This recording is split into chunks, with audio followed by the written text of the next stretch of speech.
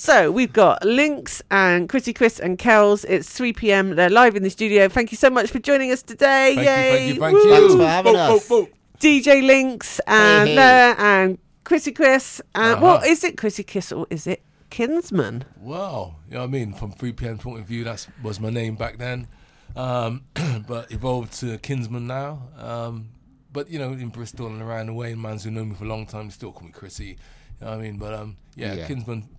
I can't stop calling you Krissy. Yeah, I always do. Yeah. I really. Let's give people a little bit of background. Maybe there are some young'uns listening today, or people new to Bristol. We get loads of students listening as well. Maybe thinking, okay, I don't know who these guys are. Give us a bit of history. His story. Yeah, right, okay. his story.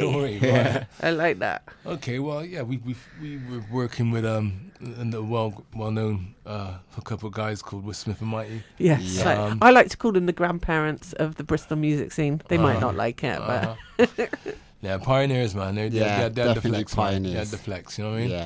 Yeah. And us, Kelz, Lynx, and me, plus about 10 other artists, plus, you know, Jessica George, Jackie Jackson, Jackie Wilson, Carlton, you know, Peter D.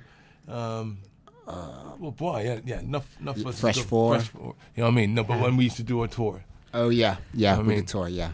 you know, so we worked with them doing live shows up and down the country, some in overseas, Europe. Yeah. You know what I mean? So that was wicked. I like to think of you guys as like the originals. You know, we've got the Bristol sound that people talk about, and you know, Smith and Mighty, the Wild Bunch, Massive Attack, and 3 p.m.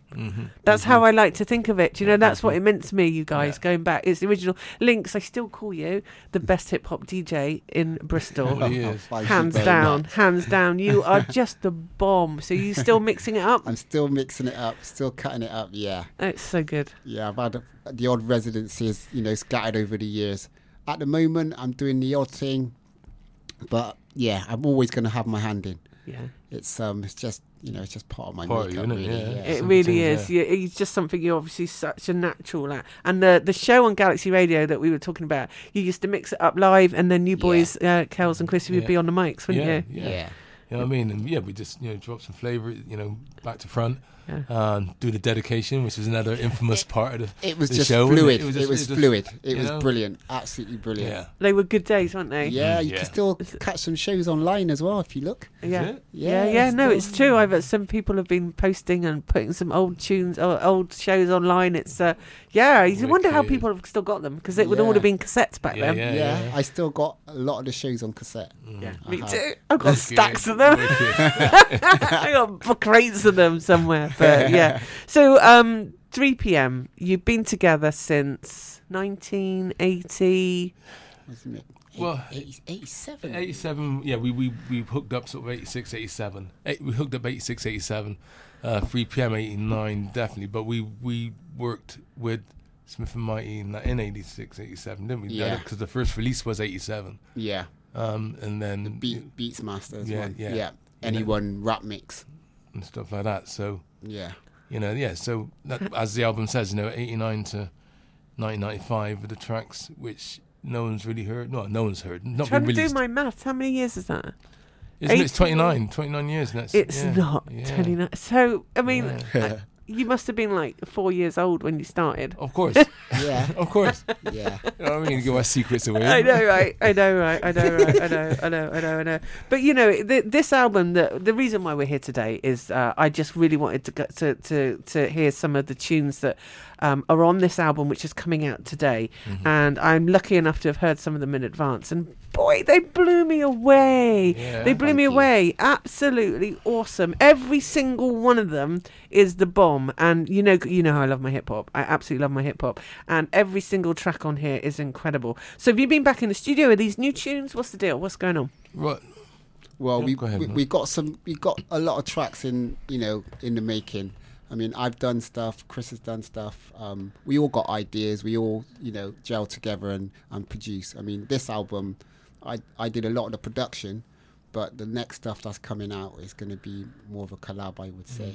And I've got some beats as well that hasn't come out at all. Wow. So apart from, out of all three of us, I'm the only one who hasn't really released anything because I've just been DJing, Right. really just concentrating on doing residencies and stuff like that. Whereas Kelz and Kriss, I've got more of a discography. I like that. Big I like word, that. Yeah.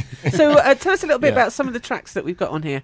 Okay, well, what it is, like we've said, it's a combination of tracks which we've done together individually, all under 3 p.m. Yeah. Dating back from 89 to 95, and we've kind of aimed to mix it up to give you a balance of all of us. And as Linka said, but, we've got more yet to come. So, there's some great tracks on here. Inspiration is the word. Inspiration is the word. That's one of the early tracks that I love that track. we did when we actually had sort of free reign of the studio. Yeah. Really? And we just sort of went in there and just came up with this beat, and then we just got on it, and it was a good vibe because we were just excited to get in the studio and get something done. It really works, and of course this show is called The Word. So I might just have to nick that. I love it. Inspiration is the word. Yeah, love it. I also really like Believe in Me. It's a beautiful track. I will play some of these tunes throughout the show today as well, so our listeners can check them out. But I noticed, I didn't realise, did you actually record it in Smith & Mighty studio? But we're paying homage and respects to everyone we've been working with, because as you said, this is from back in the day. Yeah, of course it is. Yeah, I mean, what we've done is taken from reel to reel, taken from tape cassette, and then put them through the up-to-date methods of getting it to digital, and then getting it mastered, and then taking it to France to then get it vinyl mastered in order for it to be on vinyl. It's amazing. And you know what I've just realised, and I'd completely forgotten, it's 3 p.m, the three-man posse. Three-man posse move. Three-man posse move. Yeah. 3 p.m. I can't believe I forgot that. I'm not going to say a word, And I'm looking at you've got it on vinyl, and it's so nice to have a little bit of vinyl in my hands again, holding it again. I love it. And there's some wicked pictures and photographs on here. I'll try and post some online as well, and I'm loving the haircuts as well. Yeah. Testament of the days, you know what I mean? That's what I had hair. I love it, but Lynx has still got the hat on. Yeah, Lynx has still got hair too. To be fair, the high top has come back in. So. It looks awesome. It looks awesome.